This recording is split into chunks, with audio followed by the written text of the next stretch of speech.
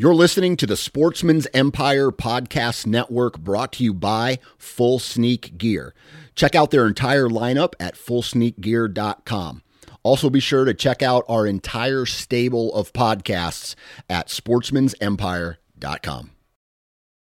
Interstate Batteries offers a wide variety of batteries for your everyday needs. Stop into one of their thousands of retail locations and talk with a battery specialist about batteries for your truck, trail cameras, and even those weird batteries for your rangefinder.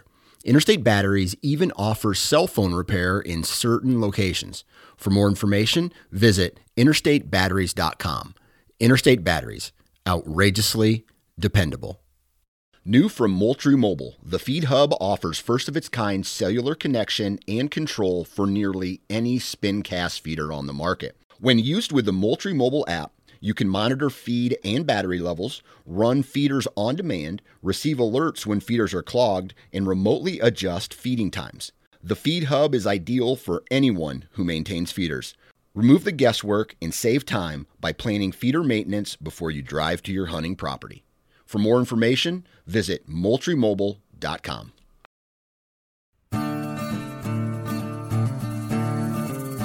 The Houndsman XP Podcast Network is taking you on the journey. Your host, Master Trainer Heath Hyatt, will combine his decades of experience as a houndsman and as a professional trainer that will light the path forward and make our packs lighter on this lifelong journey to become better hunters and houndsmen. There are no shortcuts, so lace up those boots and grab a dog leash. The journey begins now.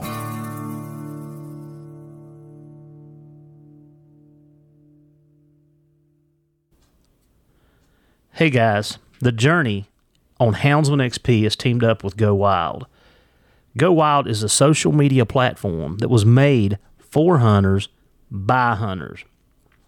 If you guys and gals have listened to any of the other podcasts that I've been on, you know what a huge outdoor enthusiast I am.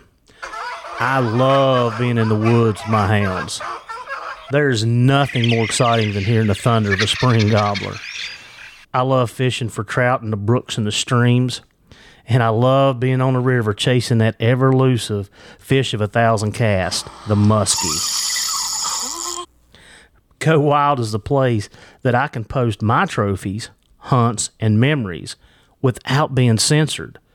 But Go Wild is so much more than that. It's a place to share your stories, sharpen your skills, hone your tactics, get gear reviews, and shop for anything outdoors. When you make a purchase from the Go Wild store, everything is free shipping. Anything that you purchase anywhere in the country, no matter how big, free shipping. So go down to the show notes, click on the Go Wild link at the bottom, and get signed up today. And let's go wild. On today's episode of The Journey, all right, you deer hunters, y'all have to listen to this one. It is starting, it's getting ready. We're already halfway through our deer season. Our rifle season hasn't started yet. It actually starts this week. And I mean, we're right in the meat and potatoes of the deer season here in Virginia. We're going to travel up 77, and I'm going to go across 79, and then we're going to dip off there, 48? Go into Buchanan, West Virginia. And guys, like I said, we've hit this topic before, but we got a little twist to it today. So, deer hunters, I hope you're listening.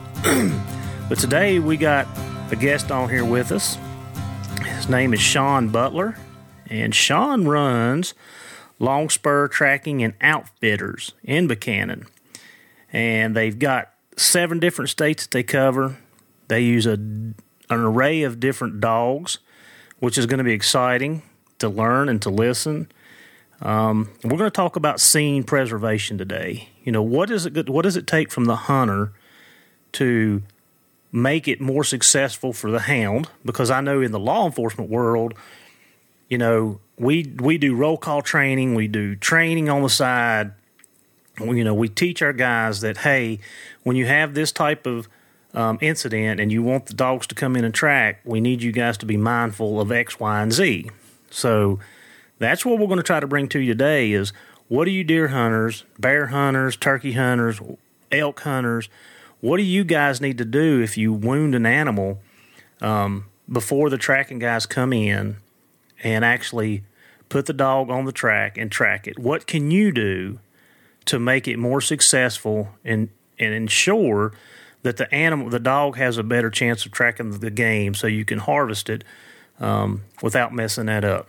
So, Sean, how are you this evening? Oh, I'm doing fine. How are you? I am great. And you said you had a little snow up your way. Yes, sir. I think we got about an inch on the ground right now, and it's still snowing. So. Well, I know you're a little bit north of me, but you can keep all the snow. When I was a kid, I loved it. And as I've gotten older, especially having to work in it and push numerous cars out of ditches when it snows, I don't enjoy it anymore. And yeah, I'm getting older too. I just about March it starts wearing on you. You know? Yes, it does. And again, I guess when you're younger, you don't think about being wet or having snow falling down the cuff of your shirt and getting down in your boots into your pants and everything. And I just now, like I said, now that I'm a little older, I'm a little more mindful of those things. I really like my comfort. I like to be warm and dry. And right. The snow does not allow that sometimes, does it? No, it doesn't. And it's something we've been putting up with the last 2 or 3 days up here tracking. So I just throw on the wool and hit the mountain. Yeah. Yeah. Wool is a good clothing to wear. That's for sure. And I learned that from my buddies up north. They live in that stuff. So, yes, sir. So Sean, tell us a little bit about you. What your business is about. Where all you're covered, and then we'll try to get into the dogs and what got you started. Okay, sure. Longspur Tracking and Outfitting is our business, and we got started a few years ago as a turkey call company, and as West Virginia legalized wounded game tracking, we went ahead and got into that, and it's just exploded, and we've grown ever since. We offer wounded game tracking in 7 different states. Of course, West Virginia being our primary state. We also cover parts of Ohio, Pennsylvania, Maryland. We have an affiliate in Virginia. We also cover Kentucky and Illinois. So 7 different states, and we continue to get contacts each day. So hopefully we'll be adding some houndsmen and dogmen to our team after season, and continue to grow into next season. Well, so where's your affiliate in Virginia located? He is down in the Roanoke area, and he likes to cover from Roanoke on up 77 and 64 towards Bluefield, Virginia. And he's growing. He runs a bloodhound. His name's Rick Hyde, and you can find him as Virginia Wounded Game Recovery on Facebook. So yeah, Roanoke's just right up the road from me.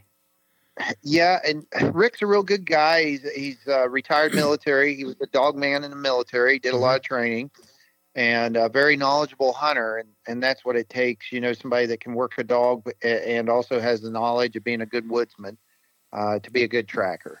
So, all right, and you said, and I may have missed it, but you said that y'all track turkey, elk, deer, bear, anything that's wounded. Anything that's wounded and legal for us to track in the state we're in. Mm-hmm. West Virginia, we have wild boars, but for some reason they don't allow us to track those yet. I'm hoping that changes. But of course, our main focus is deer, whitetail deer, and that's where 95% of our calls come in is for deer. So how long have you been doing the tracking? Well, and this is something that, we get questioned about all the time. We have a dog training school here for tracking dogs and bird dogs, and I've been into training and bird dogs and tracking deer for the last 30 years now. In West Virginia, it's only been legal for 3 years. Mm-hmm. But as a young man growing up in the hollows of West Virginia, it was just something we didn't recognize was illegal at the time. Mm-hmm. And we had dogs that would find deer, and they were bird dogs. Had English setters and springers that, you know, if we hit a deer and lost it, we just took them out and found the deer. And that evolved over the years. And once we figured out it wasn't legal, we worked hard and lobbied and took a very active role to get it legalized in West Virginia. So that's where we stand at today. My background as a hunter and a dog guy has always been bird dogs and hounds. I grew up coon hunting, bear hunting with hounds, Mm-hmm. and running bird dogs. English setters and Springer Spaniels mostly at that time. So what kind of dogs did you run? What kind of hounds did you run? Well, we had Walker and blue tick crosses. Back in the day, that purebred lines wasn't a thing. It was, if a guy over in this hollow had a good coon dog, you crossed it with a good coon dog over here, and you hope you got some good shots. So we always had a different hounds, and they worked good, and we were happy with them. And as you older, mature, travel and see the world, you start learning pedigrees and stuff, and start playing with the purebreds. Yeah. So, and I want to follow up a question. You said that like we run, we've got 5. Let me think. 1, 2, 3, 4, 5. Yeah, we've got 5 pointers in the group that I run. Okay. We've got 4 the German short hairs, and then we have 1 wired haired. So, from my experience tracking with those dogs, now I've had several in the past. I mean, we've retired, some's passed away, but right now I have 5. So, my experience with those dogs tracking, I have 1 dog that I actually trained him a certain way because I did not want him chasing odor, which means head up doing the bird dog thing. Right. I wanted him more. I wanted him showing the handler more of being on the ground. So we worked a lot of ground disturbance. We've done a lot of article searches to get him to show a different type of profile. So when you're using your bird dogs, are they air scenting more, or are they tracking, or do you see pretty much a balance or a combination of both that's kind of even keel? That's a great question, because I just had this conversation this evening with one of our young trackers over in Ohio that's running a young GWP. Mm-hmm. And he asked me the same, basically a training question. He was on a deer. He knew he was on the track. The dog was nose down, and it hit an air thermal, and it air scented the deer. And he said, "What should I do? Should I let him go straight to the deer? Should I make him track?" And with the GWPs, I want all tracking dogs to track. So I told him, make him finish the track out, especially if you can see the deer out ahead. Make him finish the track out. They do a lot of air scenting. Mm-hmm. And we, on a busy day, when we're running 3 or 4 tracks, if I have a dog that'll air scent, locate, go right to the deer and recover so I can go to the next one, I'll take that. But I also don't let my young dogs do that until they have a year and a half of tracking under their belt. Then I let them be a bird dog. I mean, if that makes sense to you. Yeah. I try to keep them on track, do their nose down job. So then we get to that point where they can be a bird dog. And if they want to take me straight to a deer and I have that trust in them, I let them do it. So yeah, I kind of felt that's the way you were going to go with that. So I learned a lesson a long time ago from a guy, an outfitter out west, Dale Cameron. I don't know if you know who he is or not, but I had bought some dogs off Dale Run Blue Dogs, and Dale and I were having a conversation about rigging. And this was when, rigging wasn't it wasn't a big thing back then. But right. Dale told me, and he's telling me the same thing that you're saying. He's telling me that, Heath, I don't put them on top of the truck to rig a track until they can trail a track. And when they can trail a track, then I'll put them up and I'll let them work it by air. So that's the exact same thing you're saying. So how do you, for me, I'm kind of curious. So when you have a dog that starts air scenting and he wants to go straight to it, are you just keep holding him back until he changes profile and goes back to the ground? Or how are you training that? Or how are you overcoming that that body blown air scent to get him back into the tracking mode? Right. I'm constantly reading the dog when I'm on. We have to track on lead in West Virginia, and I think the same in Virginia. It is. Mm-hmm. So I'm constantly in contact with that dog, and I'm reading that dog, and so I can tell to the inch where he's lost his concentration. I'm watching him, watching the ground in front of me, and when that head comes up, I know exactly where I can get a restart at with him. So I'll redirect him to track, and I just use the simple command track, and kind of give him a hand wave down where his nose should be, and when it might take 2 or 3 times, but they'll get what I'm wanting them to do. And the more I work with them as a team in the woods, they come to know exactly what I'm saying and to trust me on that. And once I see that they've conquered that, I mean, the Yawg Terriers are even bad about it. They want a body scent. I mean, because they were just a prey-driven dog. They track, and then all of a sudden, boom, you got a great body scent coming on a thermal. They want to go right to the kill site. So I'm used to working with these kind of dogs, and you just have to redirect them over and over, stay on that track. So it's reading the dog, knowing where they're picking their nose up, come off track to get them back on it. And sometimes I carry 6 inches, 6-inch pieces of ribbon in my pocket. If I see them going into wind scent mode and start pulling me, I'll drop a ribbon where they pick their nose up. So I know where to restart them. Yeah. We've got two in our group that are horrible about chasing odor. And when I say chasing odor, for the guys listening or girls, they'll pick their head up, they hit that scent cone, and they run so hard that they run out of the scent cone. So they've pushed themselves past the odor, and then they get 30, 40, 50, however far the handler lets them go without picking up that behavioral change.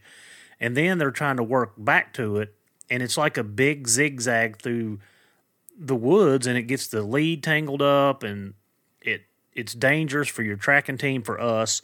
So we have to work really hard to do exactly what you're saying, is to try to keep those dogs on track. But now for us, we want those dogs, we call it proximity alerts. We want our dogs popping those proximity alerts when we get, once we're within 100 yards of the suspect, we want them dogs popping up. So we understand that, hey, the danger is here.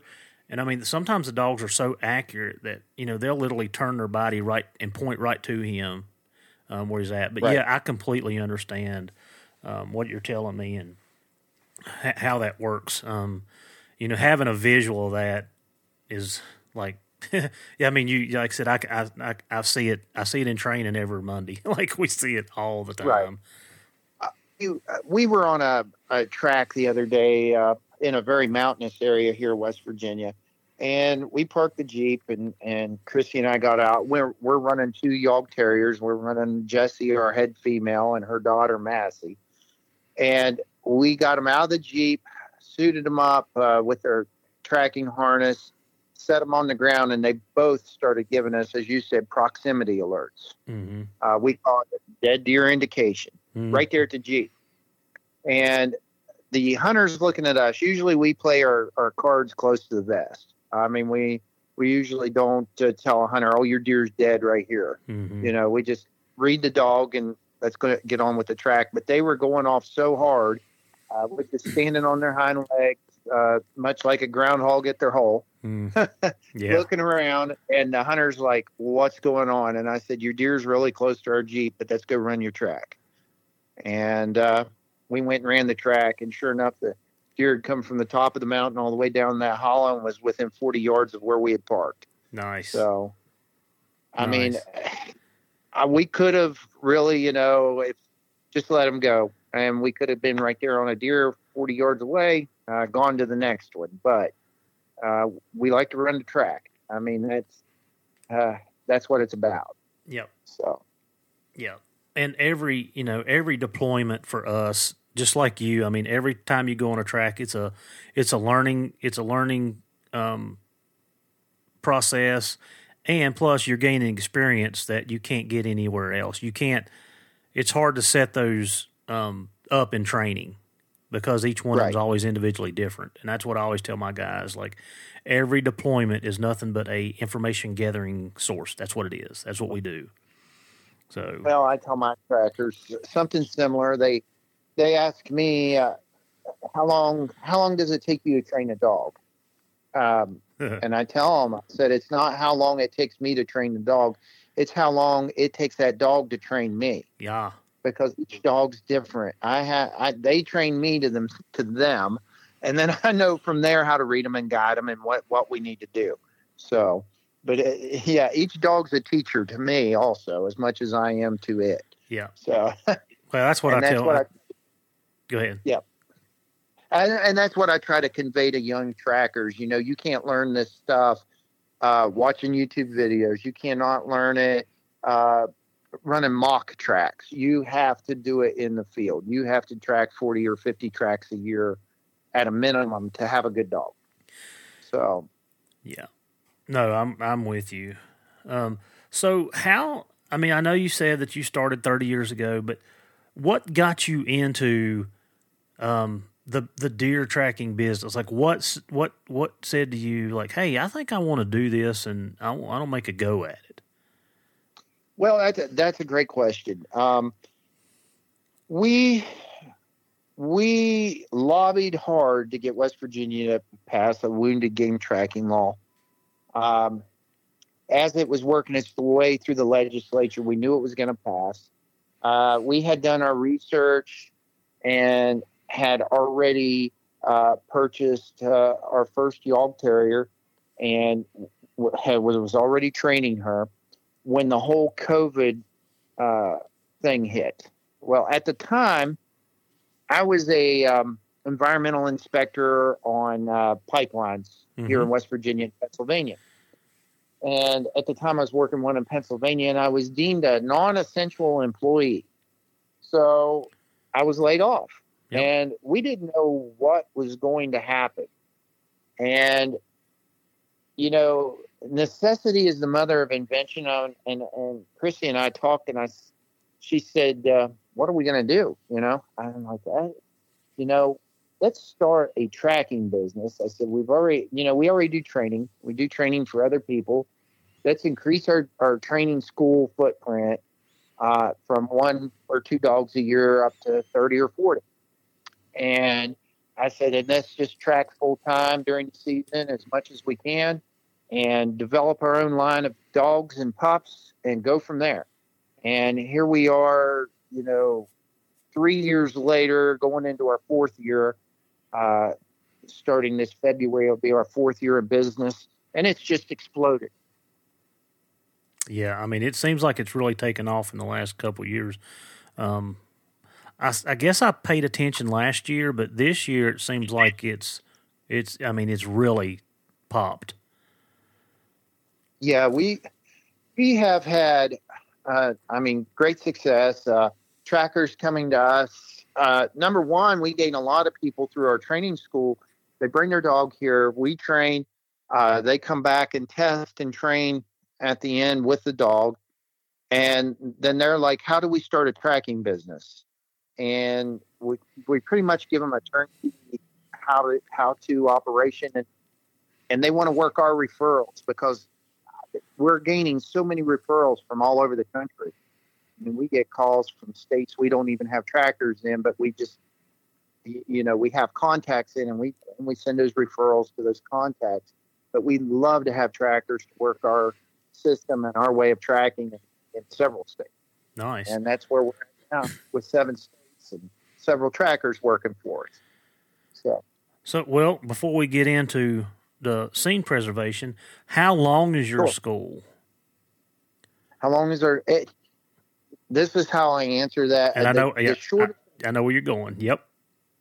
The shortest amount I'll take a dog is a month, and it depends on budget. I mean, I'd love to train everybody's dog, but I can't. As a business, it goes on budget. So a month we can get some basics into a pup to where I can give some really good homework to the owner, and they can have a serviceable dog. But if I could have a pup or a young dog here for 3 to 6 months, we could do some amazing things with it. And have in the past. I mean, we've had people come pick up their pups and go and start right into tracking, especially if they pick their pup up in September or so, and they're ready. Now they're going to have some bumps and bruises along the way, but they're ready to go hit the field with their owner and start recovering some deer.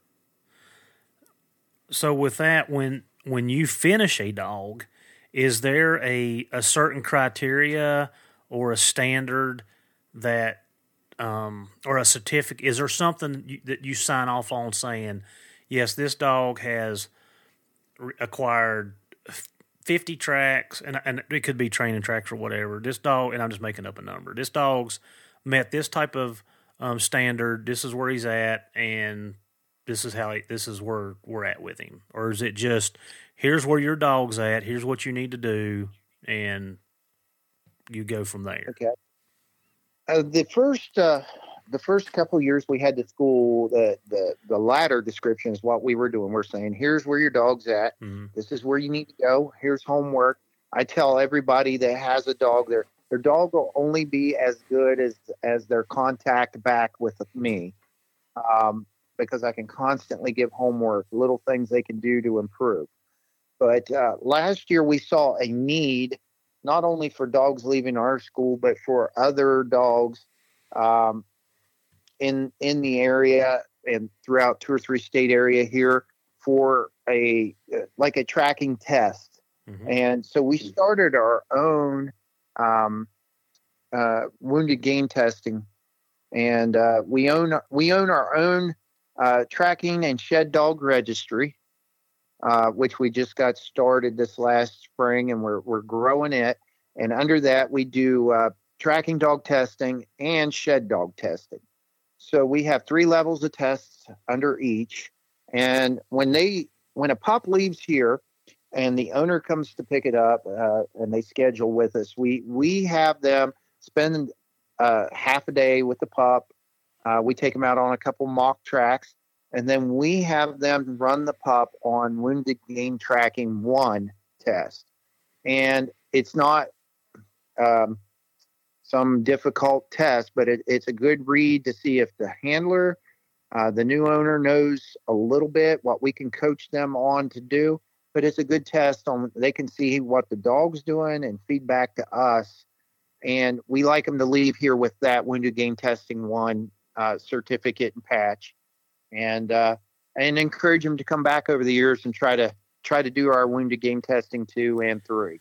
Nice. So, yeah. So I mean, at least you're putting stuff in place that that gives that dog more credibility. Yes, we are trying our hardest to grow some testing. I mean, there are other testing organizations out there, such as United Blood Trackers. So if somebody wanted to come take our tests, maybe our second level and third level tests, we'll accept the UBT 1 and 2 as a substitute for ours.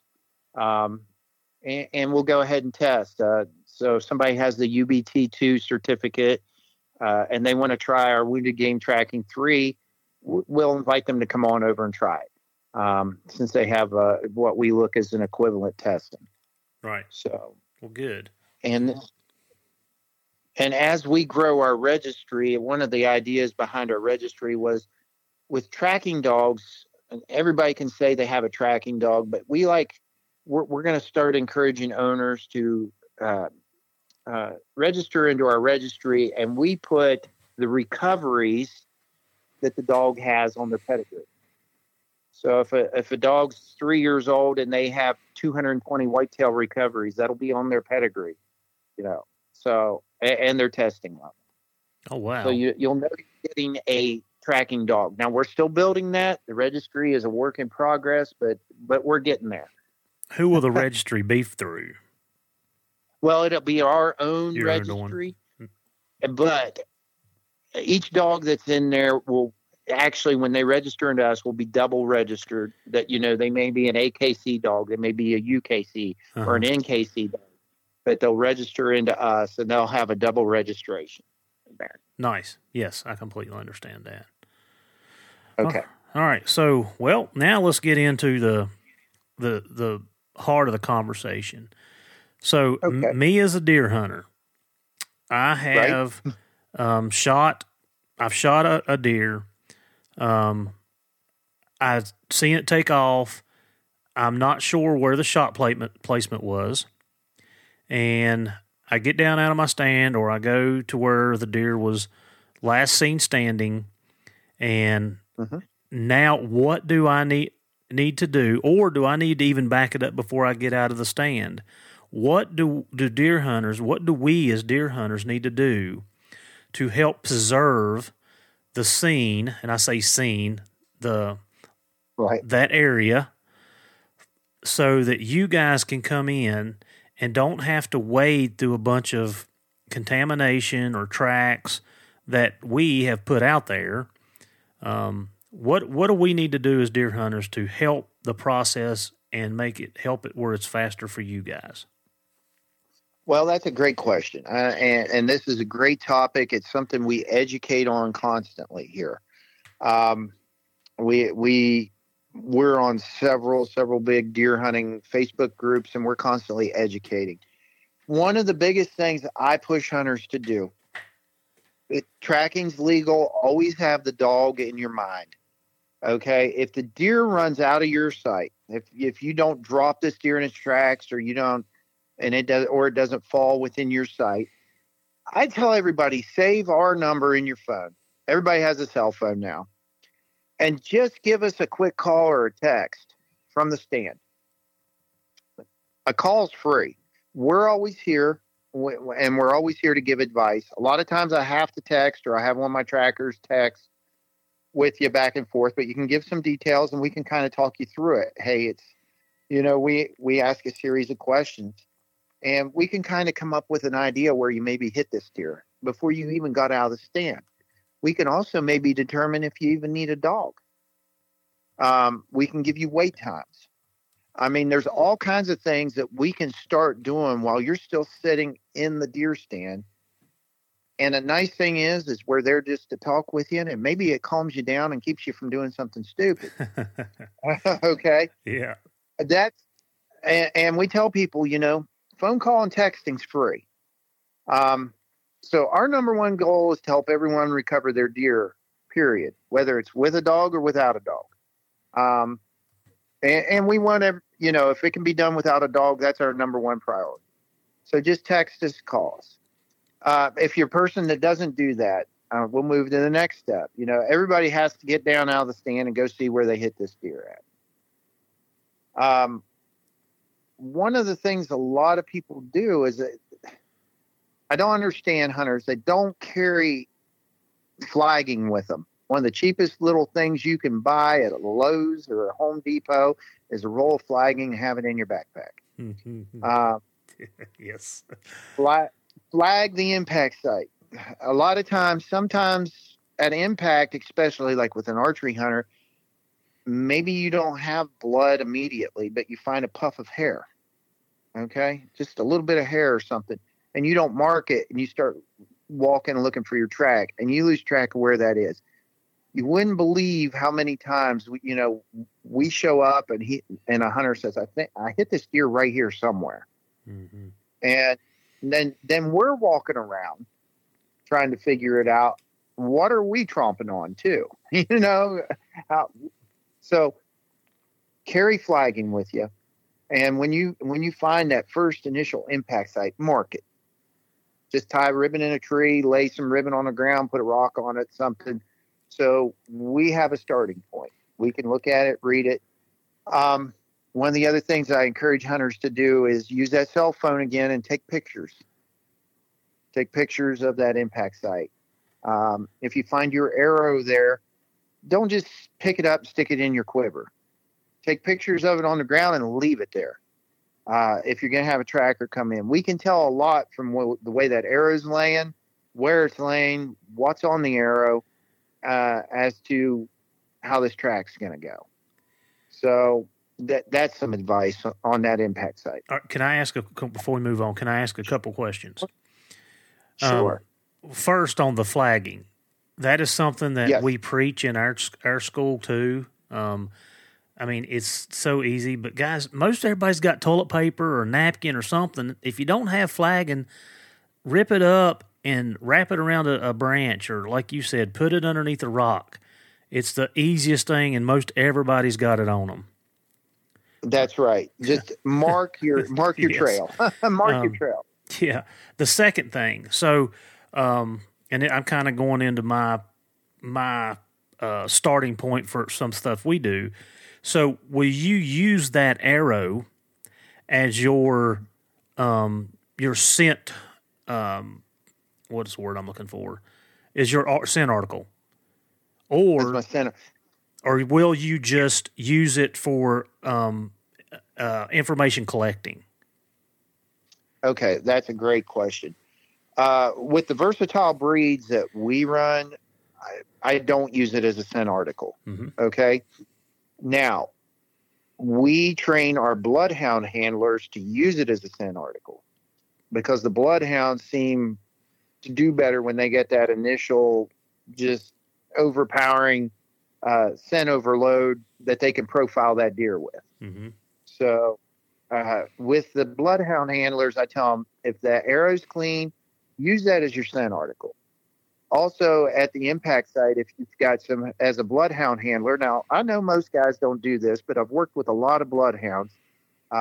Used to be with West Virginia Division of Forestry, and we have bloodhounds in our law enforcement unit, and I always was volunteering to work with them because it was so interesting. We would gather just a little bit of that on a deer, maybe a little bit of hair, maybe a leaf with blood on it, maybe a little bit of dirt out of that known track of that deer, and put it in a brown paper bag and just carry it with us to let that bloodhound reprime on that. That's your scent article in your brown paper bag along the track. Maybe he gets distracted or something. Just let him reprime on that. And usually it gets him right back on track. So very good question. But with our versatile breeds, I don't use it as a scent article. I just get them started on the impact and we go. So you just basically do you just free cast them in that general area, let them pick up the exit track and move on. Yes, I do. Yep. You can just especially the Yawg Terriers. You can see them just absolutely in their little head building a scent profile right there in that small area, and then all of a sudden they catch it and they're gone. And pretty neat to watch. All right, so before we move on, let's just recap that a little bit so everybody understands. So you want to mark the hit location. Yes. You want to take pictures. You want to preserve it the best you can. Right. You can use flagging. You can use toilet paper, napkins, paper towels, whatever you got stuffed on you. If you don't have the ribbon that you can go to Lowe's, Home Depot, Walmart and buy for $2.99 and stick in your backpack. Exactly. Brighter colors help. That's exactly right. Yeah, brighter colors help. So that's stuff that we want to accomplish and we want to get done for you guys. Now, Right. I've got down and I've found the hit location and I've decided that I'm going to track it. I'm going to try to track it on my own. Okay. now that you've decided you're going to track it on your own, maybe we should back up a little bit. Each hunter needs to educate themselves on how deer react to each different hit. Okay, a chest hit's a lot different than a liver hit and that's different from a gut and intestinal hit. Deer react different, and when you can, as a hunter, say, "Oh, I may have hit that deer in the liver because he didn't even act like I hit him and he just walked off," then you need to educate yourself to that, how that deer reacts and what the wait time should be. This is another scene preservation thing, is wait time. Too many hunters don't have no patience, and they leave their stand. They find the impact. They mark the impact. Oh, I've got a blood trail. I'm just going to go ahead and follow it without stopping and thinking, where did I hit this deer? Of course, every hunter tells you they hit them perfect. Yeah, So, of course. of course, but they don't. And a hunter doesn't need to be on a gut and intestinal shot deer 5 minutes after they pulled the trigger, or all they're going to do is run the deer. So part of the scene preservation is slowing down, realizing where you hit the animal and how long do I need to wait. I tell everybody, if it goes out of sight, wait a minimum of at least 2 to 3 hours, at least, if it goes out of sight and you don't have a clue. And I've had guys say, well, I just felt I hit it perfect. And I said, well, here's something to think about.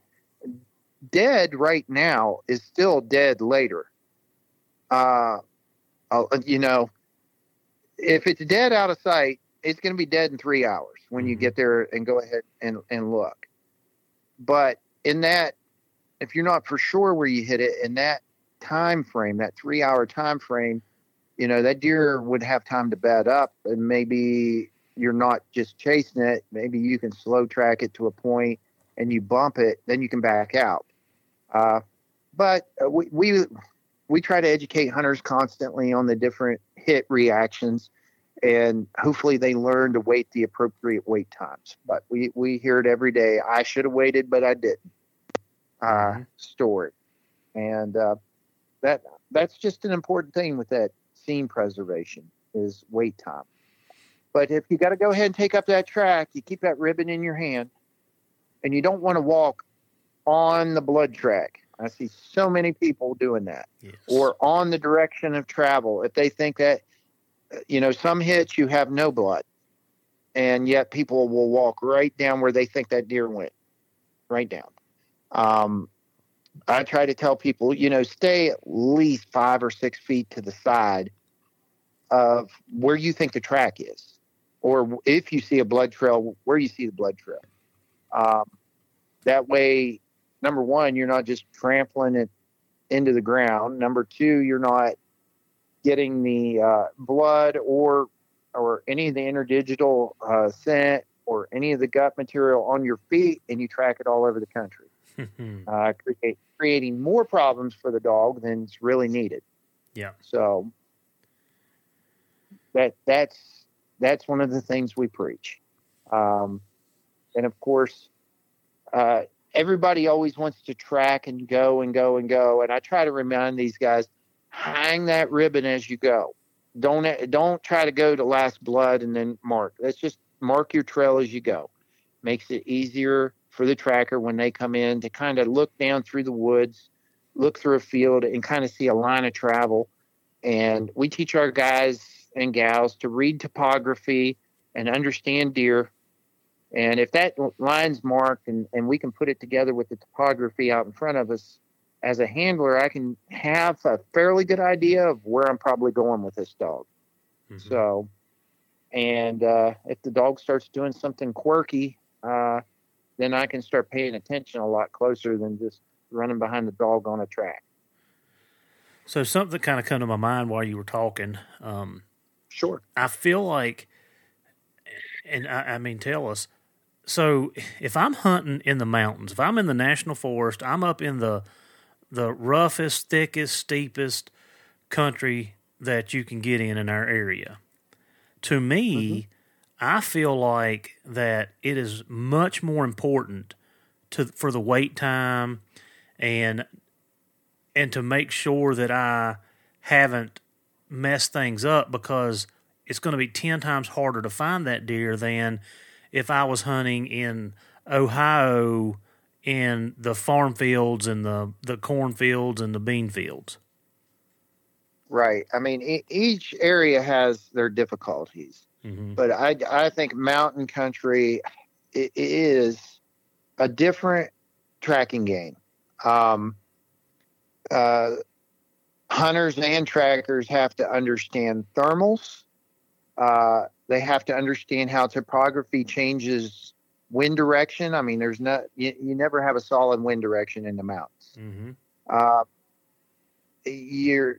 You go from, steep country to benches to laurel thickets to, we deal with a lot of strip mine country, old abandoned strip mines. I mean, you never know what's being thrown to you in the mountains.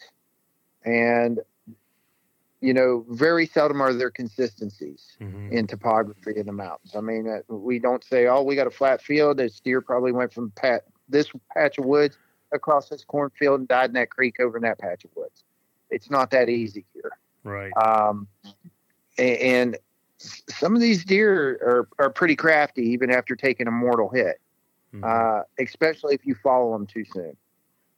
So, all right. So I've hit a deer, and you're saying to wait 2 to 3 hours at the minimum. Right. I have watched several shows, and like I said, we've had 2 other guys on here that do the deer tracking. What is your time limit? Like, let's say that I go back in the morning. Let's say I feel like I gut shot a deer, and I just used a bow because that seems like it happens more. I gut shot a deer. I'm smart enough to know that, hey, I'm not even going to push this deer. The weather's cool enough. I'm not worried about it. I'm just going to go ahead and leave this until morning, and I'm going to come back in the morning and track it. Right. Well, then I go in the morning, and I spend half a day trying to track it, and I come up with nothing. And then I'm like, well, I really want to recover this animal, so I'm going to give Sean a call and see if he can come in. So what is your time frames? What is your, and I know, we don't have to get into the weather and everything like that, but, what is your time frame for those type of things? Okay, another good question. I can use, we like to be there by, the 48-hour mark. If the weather's good, we've recovered several at the 72-hour mark, which is 3 full days. And that's on track. That's not grid searching or wind searching. We've had tracks at the 72-hour mark. Sooner is better. What I try to educate our hunters with is that, like we talked about there just a little earlier, that initial phone call or text from the tree stand. Put me on your radar, or put you on my radar, I should say.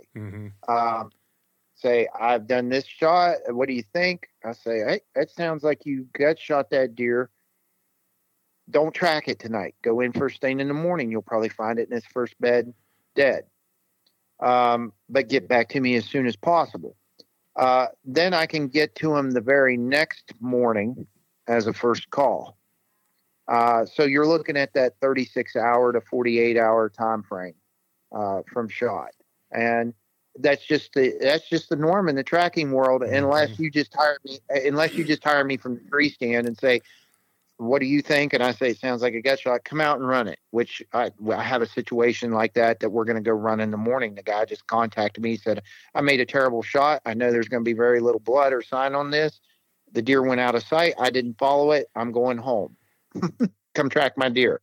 Then I can get to him within 12 hours, which should be a pretty hot track for our dogs. So, and I'm going back to another question.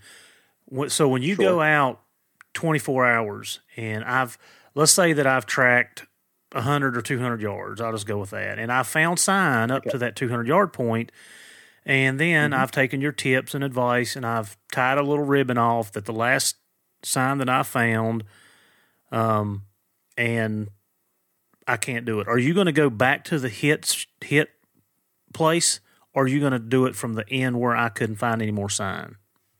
Great. That's a great question. That really depends on which dog I have with me. If I'm running a young dog, I'm going back to that impact site. I'm going to let that young dog build a complete scent profile on that deer and follow that track. Even though it's marked with ribbons, that dog doesn't know what a ribbon is. I do, and that allows me with ease to read that dog on that initial start and go. And then when we get to that last sign, by the time then, that dog's fully immersed in that scent and should just be blasting on, ready to follow that deer, even if we don't find another drop of blood, but purely on that interdigital scent that's associated with that deer. Now, with my more experienced dogs, such as our 3-year-old Yawg Terrier, Jess, I can set her down at last blood and just go. But that comes with experience and reading your dogs. Mm-hmm. So most trackers will start at that impact site unless they really trust that dog. You have to have a deep trust in that dog to start at that last blood. Yeah. Well, that's some of the things we go through. It's the same with us. It's a lot of situation, depending on the situation, depending on, have they had 3 or 4 buddies out there with them searching for 4 or 5 hours? Right. Have they done it on their own and they've not, completely muddied up everything? Right. I tell you, and a lot of hunters will track like a liver or a gut shot deer to that first bed because they usually jump them because they're following too soon. So they'll quit at that bed. A lot of times there won't be blood from that bed or sign. So that'll be a start point for us. Now, a young dog on a gut shot deer can start from a bed pretty well. They can build a good scent profile right there and go. So, and there won't be any human disturbance from there on out. But exactly, that's the other thing you get into. You just mentioned, having the 4 or 5 buddies out there. One of the worst ideas in the world. You always have those buddies let's just go a little further, walking right on the trail. And then if you have 2 or 3 buddies, there's always going to be the optimist and the pessimist, and they both will get you in trouble. Yeah. Is what yeah. I tell you. Yeah. That optimist is always wanting to push. He's just going to be dead right here. He's just going to be dead right here. And that optimist buddy is the one that's going to talk you into running your deer out of the country. Yeah. Because they're just going to keep pushing.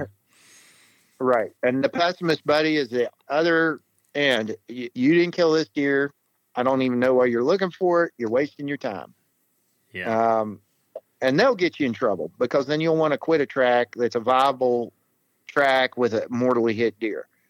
So I tell guys, it's always good. It's good to have friends and buddies, but on a track, your best friend's your tracker. Give them a call and see what they have to say. And go from there. Yeah. Yeah. Like I said, I think we've all been guilty of bits and pieces of that whole scenario. Every one of us that's hunted any amount of time, we've all been a part of that somehow. Yeah. I lost one of the biggest deer I ever shot, and the guys found it in late season. I shot it in first week of rifle, and then back January they found it, and I was on the right track, and he got down in a laurel thicket, and I just didn't find him, and they found him in there.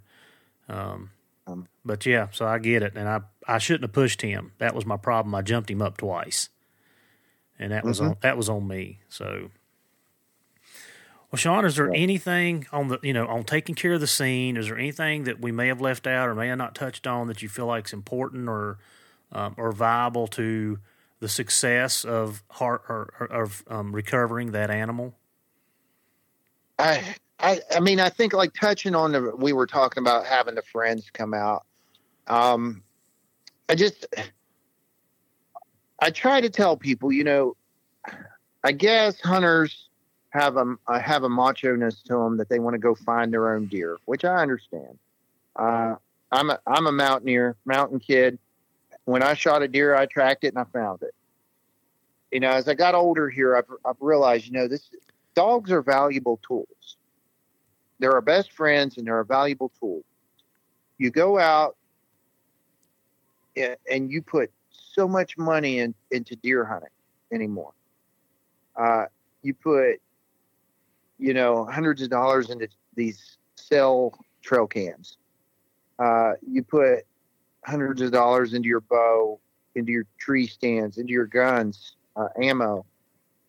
But you're afraid to ask for help and maybe spend a couple $100 on a deer track.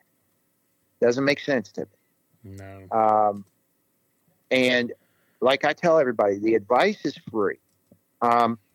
We've had people, for an example, on one of my Facebook posts, I did the advice is free thing, talking to people. The next day, I got a phone call from a gentleman hunting in the Everglades in Florida, asking for advice on a deer he shot.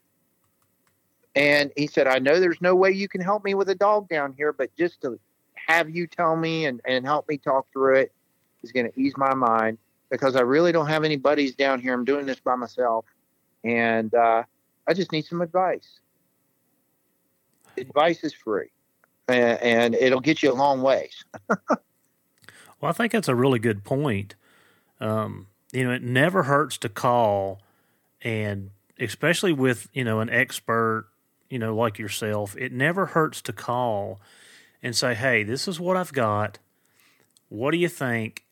And is this something I should do X, Y, and Z on? And, we tell our guys that all the time. I mean, our guys don't, we've got, like I said, I've got 16 dogs in my group, and we don't deploy on a track. And I know it's a little different, but we don't deploy on a track without somebody else going with us, or we kind of touch base with, hey, this is what we got. What do you think? Before we ever get there.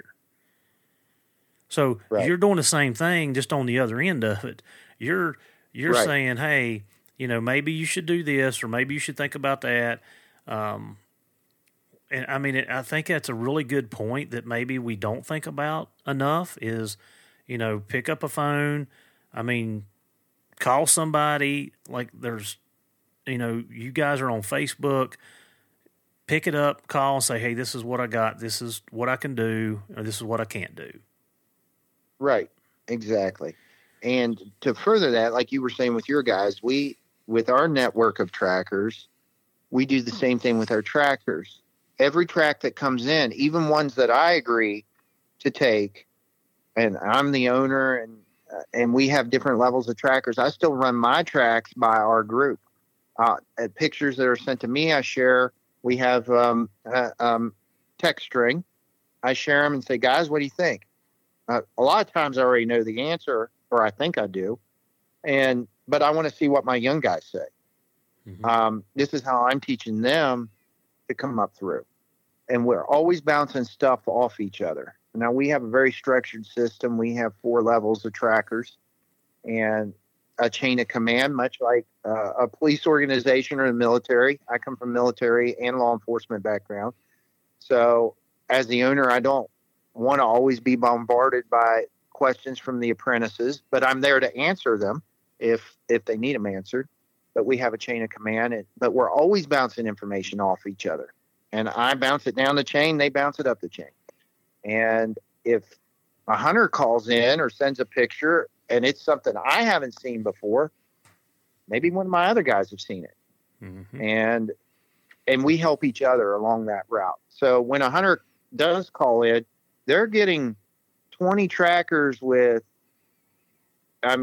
hundreds and hundreds of recoveries and tracks under their belt, thousands of deer that have been hunted and killed in that group, because they're not just guys with a dog on a lead.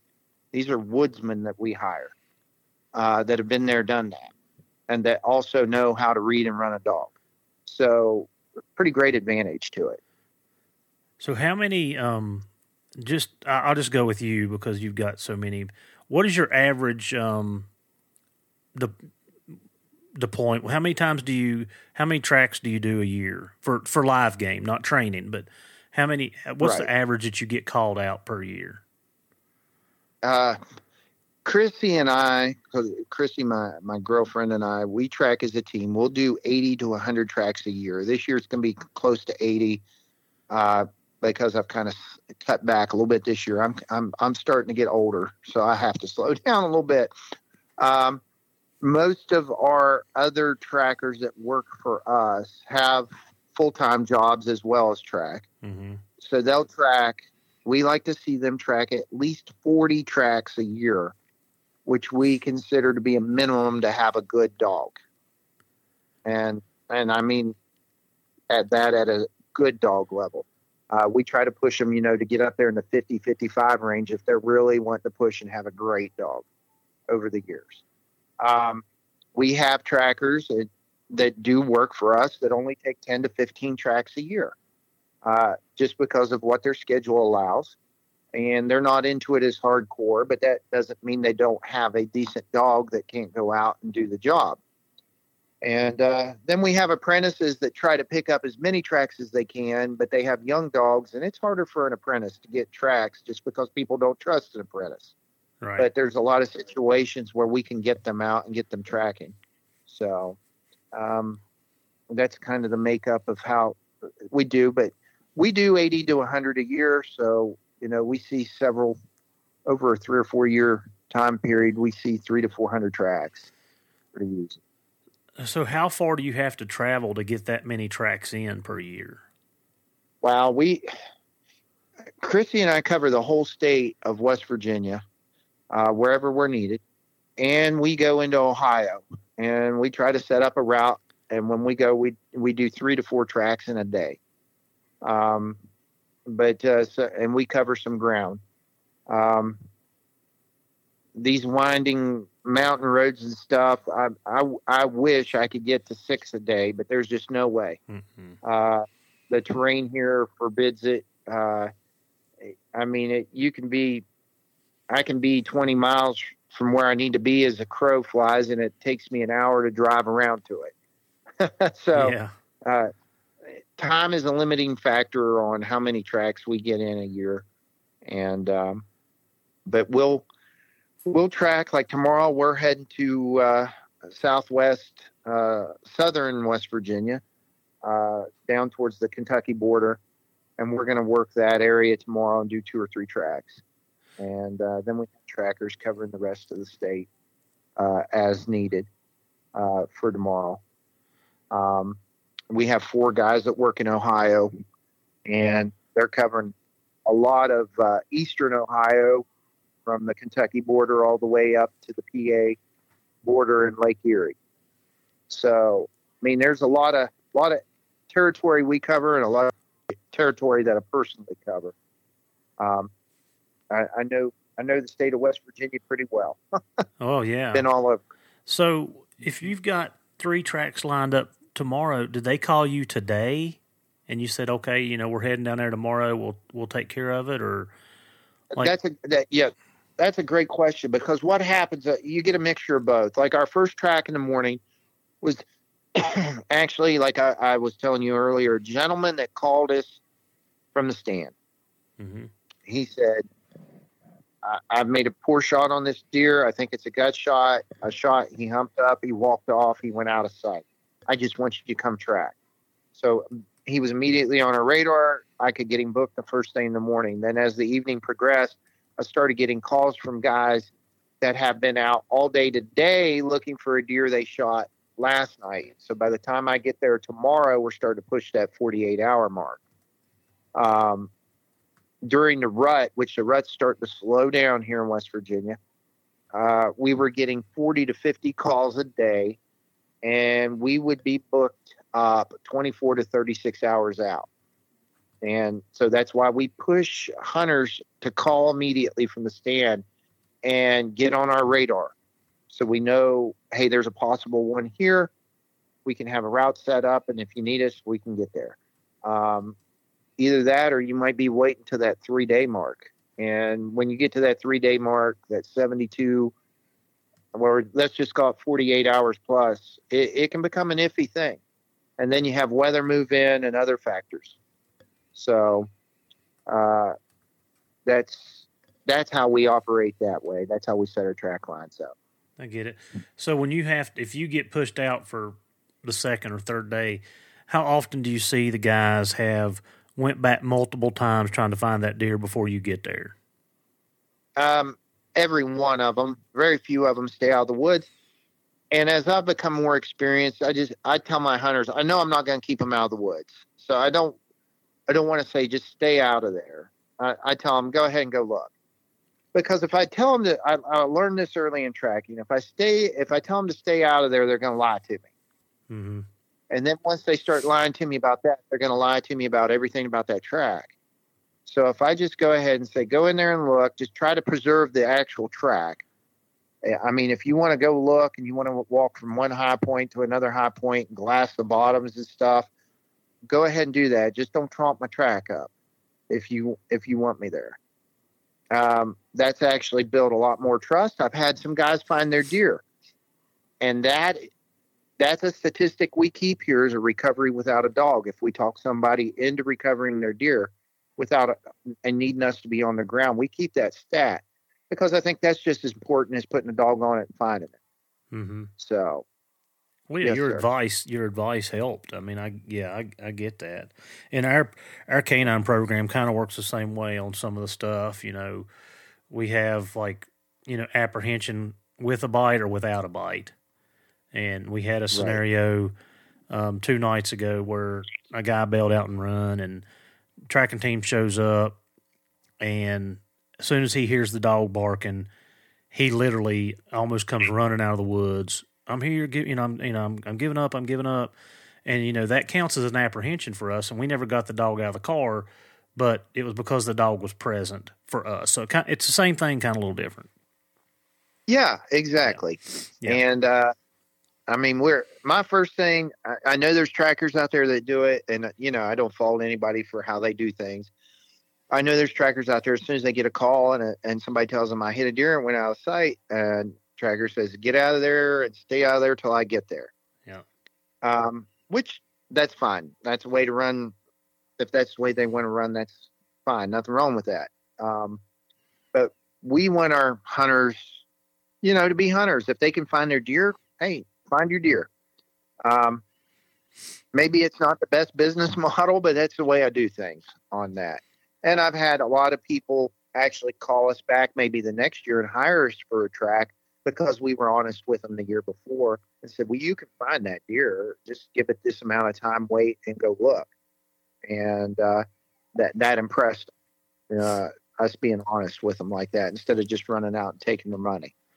Well, I mean, and what you're saying, in the field that I'm in, people are just going to lie to you if you're trying to do that. And it makes complete sense to me that, if you tell them, yeah, go on and do your thing, just don't take 10 people in there with you, you're going to get better and more reliable information that way.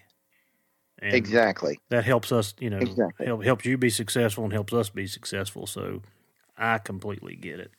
Right. And that's another thing, going back to the initial call and scene preservation, is be honest with the tracker. Yeah. And be honest with yourself. The first thing I don't need to hear, unless it's the absolute truth, is, man, I hit this deer perfect. Because if you hit it perfect, you probably wouldn't be on the phone with me. That's right. Yeah.